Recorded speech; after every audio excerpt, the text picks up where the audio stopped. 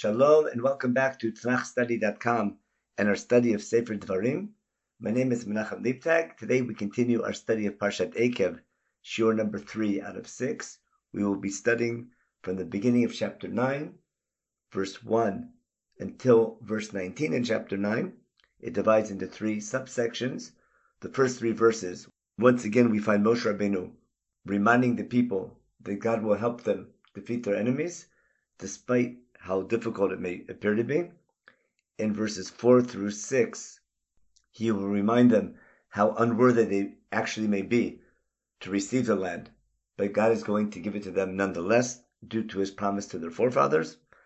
And finally, in verses 7 through 19, Moshe Rabbeinu will discuss primarily the sin of the golden calf in order for the people to appreciate how forgiving God was in that incident, and how they should appreciate the new opportunity that God is providing them with to this new generation. So let's begin our study in Perek Tet, Pasuk Aleph, chapter 9, verse 1. Note again the opening line of this chapter, the famous words of Shema Yisrael. This is the third time we find this phrase. We found it at the very beginning of the speech, its opening line. We found it in the beginning of chapter 6, verse 4, with the famous Shema Yisrael as the HaMitzvah section was beginning. And now we find it one last time, and I would like to suggest a reason why we find it specifically here. Up until now, almost all the commandments in the HaMitzvah section and all the rebuke could have easily been said to the first generation at the time when the Torah was given, when Moshe went up on the first 40 days. Recall our main point from our introductory shiur, that what Moshe Rabbeinu is saying over to the people now in the 40th year, from chapters 5 to 26, is primarily the same rebuke and warnings and laws that God instructed him to teach the people during the first 40 days at Har Sinai, when he went up to receive the first tablets. As Moshe Rabbeinu gives over the speech, here and there he'll be adding his own commentary, as we saw in the beginning of chapter 8. He told them, remember your 40 years in the desert about eating the manna and how difficult it was. But the rest of that chapter, about the dangers of prosperity in the land of Israel, would have been just as relevant to the first generation when Moshe received the Torah on the first 40 days. Now we're going to find that the entirety of chapter 9 is rebuke that could not have been given during the first 40 days in Har Sinai, because it describes entirely events that happened after the Torah was given. In fact, it's going to talk about events that were happening as Moshe was receiving these laws during the first 40 days. That is primarily the story of the sin of the golden calf. And as this now begins Moshe Rabbeinu's direct rebuke to the people to learn from their experience, the most harsh rebuke that he will give during his entire speech, therefore he begins his section with Shema Yisrael.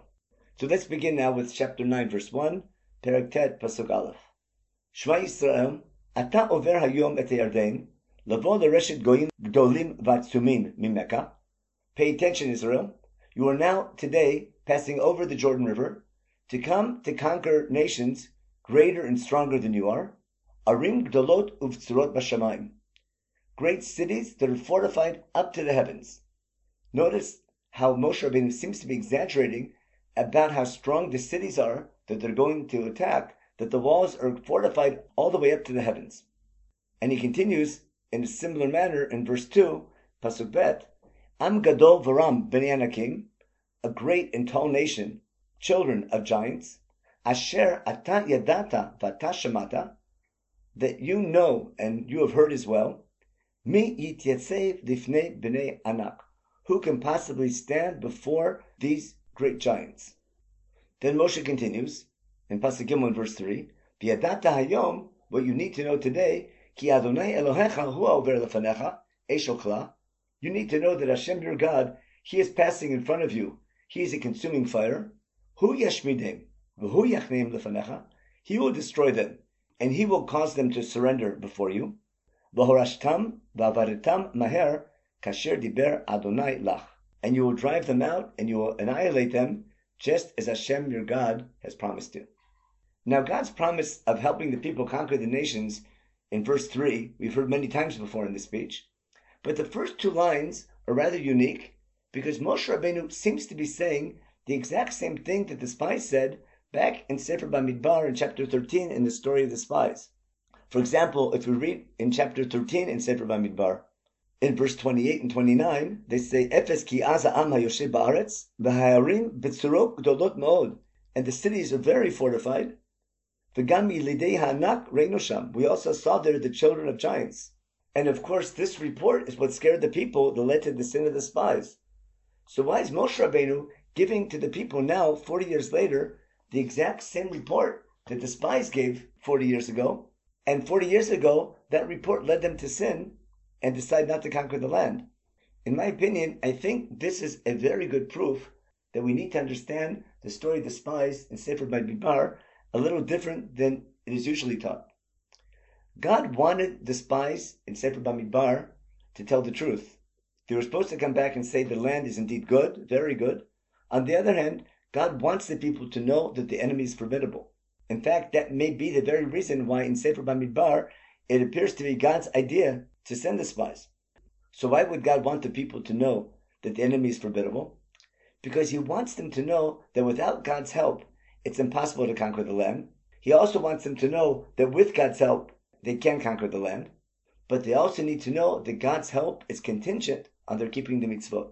And therefore, in Sefer Bamidbar, where the focus was on leadership, God was hoping that the leaders, after coming back with this report, would inspire the people. The land is very good and it's worth fighting for. The enemy is formidable, but you also need to know that God's help is contingent on your keeping the commandments. And therefore, the leadership should have motivated the people and encouraged the people to identify with keeping the laws of the Torah. Instead, leadership failed in that regard. They concluded that the end result would have been disastrous, and therefore they, together with the people, decide we're better off going back to Egypt, or basically they decided we do not want to be God's people. Moshe Rabbeinu is trying now to fix that problem and reminding them, on the one hand, it is impossible, but Moshe Rabbeinu's primary goal in this speech is to encourage the people to want to be dedicated to keeping the laws. In fact, that is the thrust of the entire HaMitzvah section. You must have the right attitude and understand the need to be committed to keeping all of God's laws. And if you have that commitment, God indeed will help you. From that perspective, Moshe Rabbeinu sees the people in the same situation they were before the sin of the spies. And now he wants to fix that problem. And that is exactly what he tells them in verse 3. You need to know today that Hashem, your God, He's going to lead the way. He can destroy them. And then he'll continue later in the speech and tell them that this help will be only on the condition you keep His laws, as we'll see towards the end of chapter 11. In the next section, Moshe Rabbeinu has to remind the people that their forthcoming victory over the nations of Canaan should not lead them to think that they're getting something they deserve. They need to remember that they and their parents have a very bad track record, and they have to realize that God is doing them a favor by giving them a second chance. And now He's going to remind them how bad their parents' generation was, bringing examples from the various stories that happened, and then He'll have to explain to them why God gave them another chance anyhow. So Pasuk Dalet, verse 4, Al tomar bilvavcha, do not say in your hearts, Badof Adonai Elohecha otam milefanecha lemor, when Hashem your God chases away your enemies from in front of you, B'tzidkati heviani Adonai, l'reshet et haaretz hazot, it is due to my righteousness that Hashem is bringing me into this land to conquer it. Uvrishat hagoyim ha'ele Adonai morisha mipanecha, and also the reason why God is allowing us to conquer them is due to their evil behavior. Then Moshe explains to them in verse 5, Pasuk Hey, Lo v'tzidkatecha uv'yosher lebavcha atava l'reshet et artzam. It is not due to your righteousness or the uprightness of your heart that you are coming now to inherit their land. Ki birishat hagoyim ha'ele Adonai Elohecha morisha mipanecha. It's primarily because of the evil behavior of these nations that Hashem, your God, is going to conquer them in front of you. Uleman hakim et hadavar asher nishma Adonai lavotecha l'Abraham liYitzchak liYakov. And also, in order that God can fulfill His promise that He swore to your forefathers, to Avram, Yitzchak, and Yaakov. Those two elements, the evil behavior of the nations in that land, plus God's promise to the forefathers, those two together gave God a reason to, despite our bad behavior, give us another opportunity to conquer the land. And therefore, He reminds them one last time in verse 6, V'yadata, you need to understand and internalize, Ki lo v'tzidkatecha Adonai Elohecha noten lecha et haaretz hatova hazot l'rishta. It is not due to your righteousness that Hashem your God is giving you this good land in order to possess. Ki am kshe oref ata, because you are a stiff-necked nation. Now that phrase kshe oref, being a stiff-necked nation, we find it for the first time in the sin of the golden calf. What does this phrase mean? Someone with a stiff neck cannot change direction. He can't move his neck looking one way or the other. He can only look in the same direction. God was hoping that all the experiences in the desert would cause the people to change their frame of mind.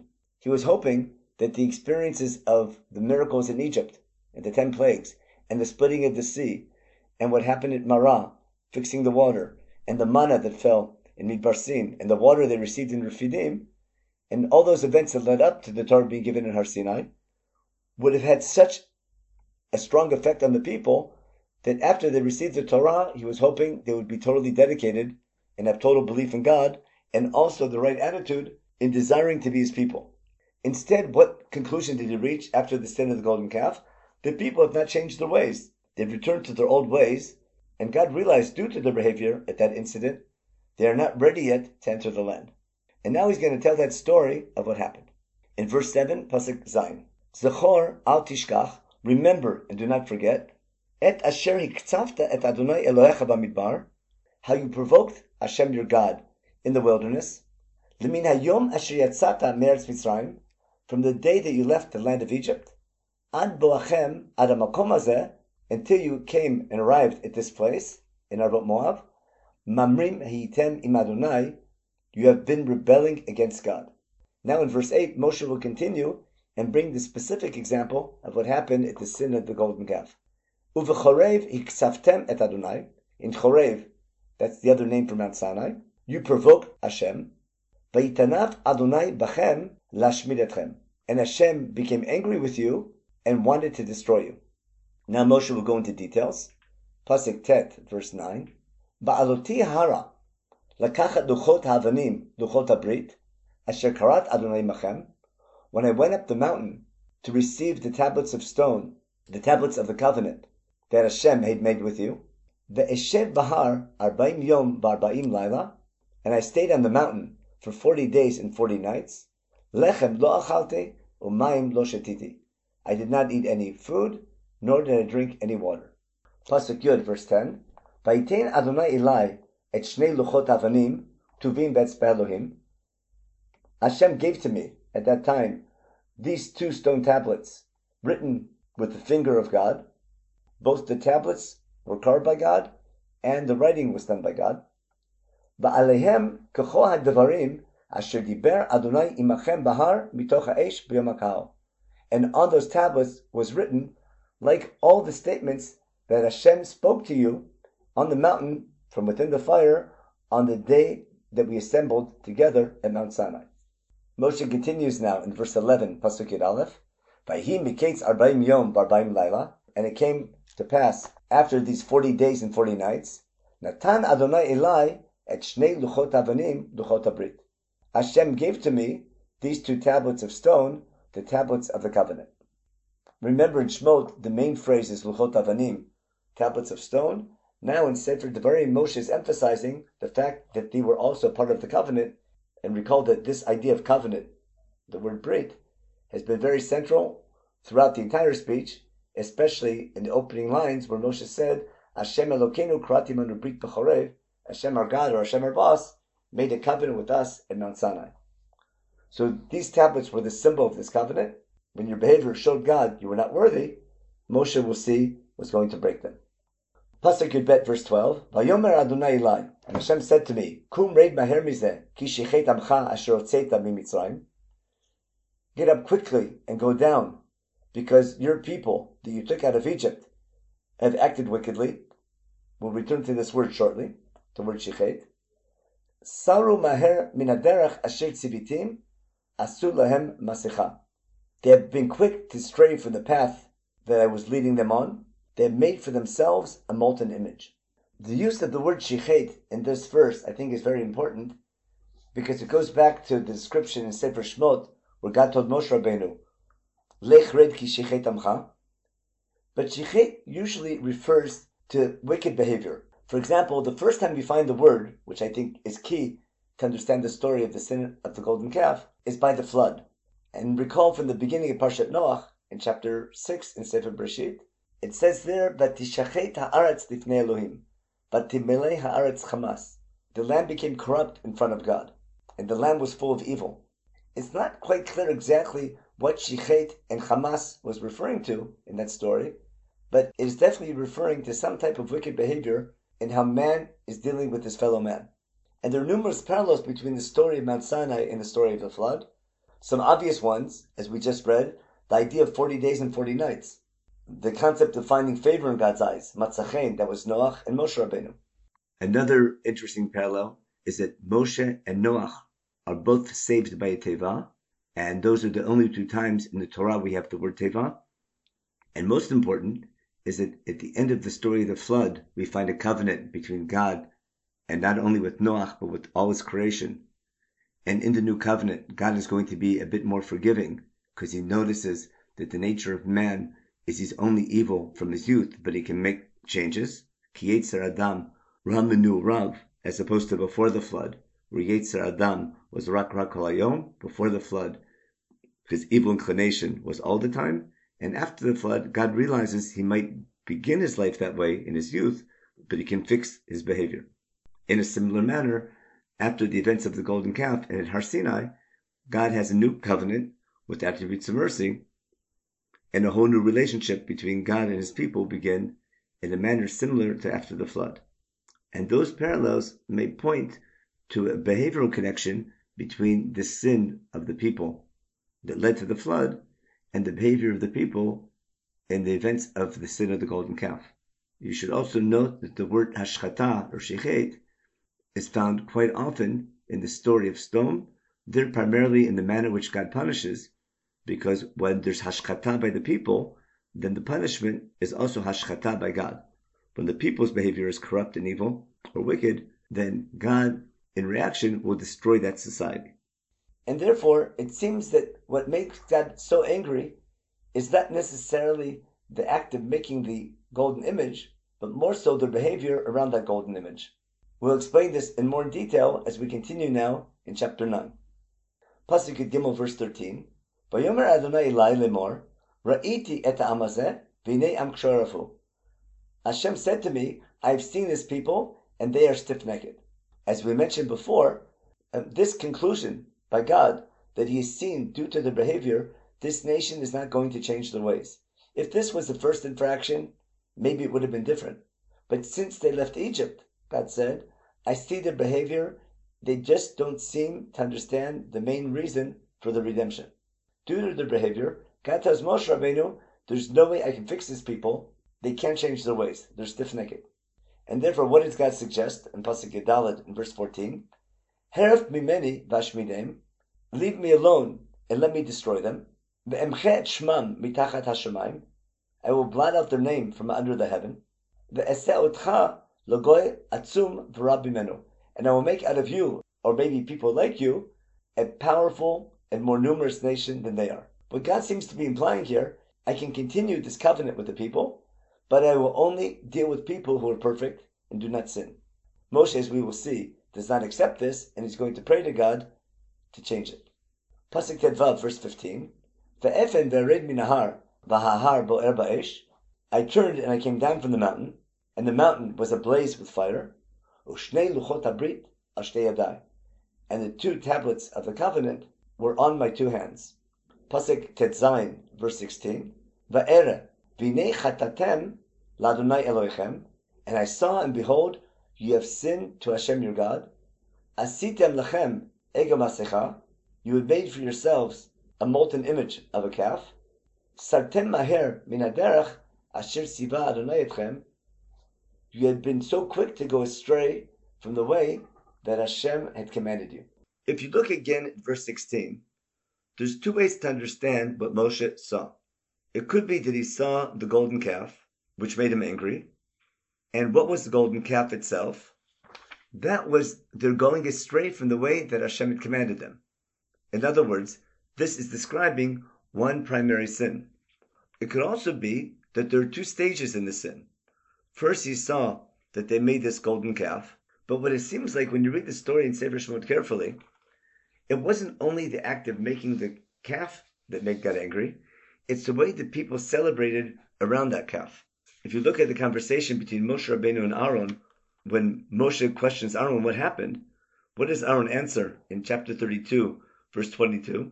Vayomer Aaron, al yichar af Adoni. Aaron tells Moshe, do not become angry, my master. Ata yedata et ha'am ki v'rahu. You know this people, they're bad. Their behavior is wicked. And they asked me to make some representation of God. I listened to them, but the situation got out of hand. And then, if you look in verse 25, Vayar Moshe et ha'am, Moshe saw the people, ki faruhu, that they are wild. Ki fro'o Aaron, Aaron caused them to become wild, l'shimtza b'kamehem, to their disgrace in the eyes of their enemies.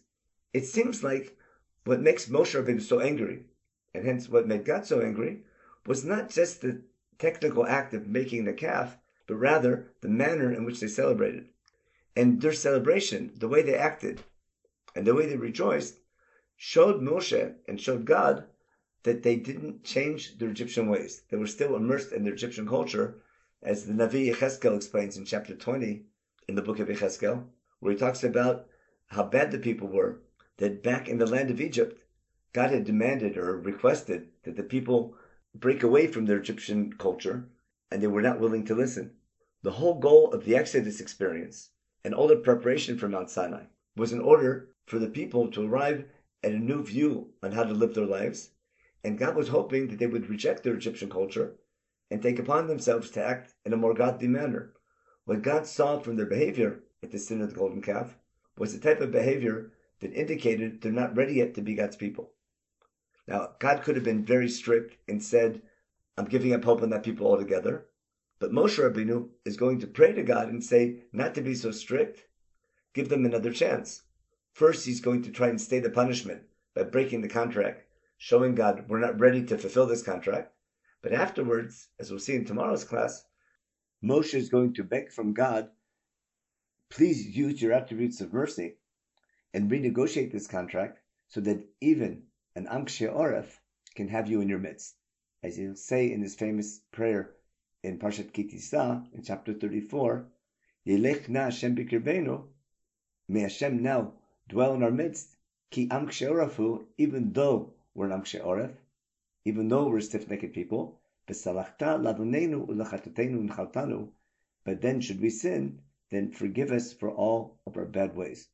This new contract will create a new type of relationship with God, where the goal will not necessarily to be perfect, but to try to perfect. God will answer this request by declaring his 13 attributes of mercy, but he won't bring his presence back. The Shekhinah will not return until the Jewish nation shows God that they've learned their lesson, and they spend 6 months following orders and following instructions and building the Mishkan, which will be the symbol and reminder of the events at Mount Sinai. In our shir tomorrow, we will continue with this topic, but first, to conclude today's shir, we will read 2 more psukim. Pasuk Yud Zayin, Moshe describes how angry he became. That post b'shnei luchot, I held these 2 tablets, vashlichem me'al shtei yadai, and I threw them down from my 2 hands, va'ashabarem leinechem, and I broke them in front of your eyes. The rabbis understand that Moshe breaking the luchot in a certain way saved the Jewish people. Because if this contract was still intact, on that contract it's written that Hashem is an Elkanah, he's a zealous God. He's quick to anger. He's poked avon. He'll bring punishment on those who hate him or don't follow his laws. He's lo yinakeh, he won't clean away sin of people who carry his name in vain. And therefore, if this contract was still intact, God would have to punish them right away. By breaking the luchot, in essence, he's breaking the contract. And now that the contract is broken, there's no need for God to punish the people. On the other hand, once the contract is broken, we're no longer a nation representing God. So on the one hand, he saved the people. On the other hand, we are no longer God's people. As we'll see later on, we'll need a new contract called the second tablets that will include God's attributes of mercy that will enable a nation who's Kshei Oref, a nation who is difficult to change. It will enable them nonetheless to become God's people with the recognition that they can do better. It may take a while, but they can change their ways and learn from their mistakes. Pasuk Yudchet, verse 18. Bet napal lifnei Adonai karishona, and I fell in prayer in front of God like the first time. Arbaim yom v'arbaim laila, also for 40 days and 40 nights of prayer. Lechem lo achalti, umayim lo shatiti. Again, I did not eat any food, nor did I drink any water. Al kol chatatchem asher chatatem, for all the sins that you transgressed. Lasot hara b'nei Adonai lachiso, to do evil in the eyes of God to make him angry. But Moshe Rabbeinu is explaining that just like he spent the first 40 days receiving the laws of the Torah, now he's going to spend 40 more days praying that God should forgive them, not only not kill them, but hopefully give them another chance to prove their worthiness to be God's people. According to our tradition, if the Torah was first given on the 6th or 7th of Sivan, and Moshe Rabbeinu receives the laws that go with it on the first 40 days, Moshe Rabbeinu came down with the first Luchot on the 17th day of Tammuz and broke them.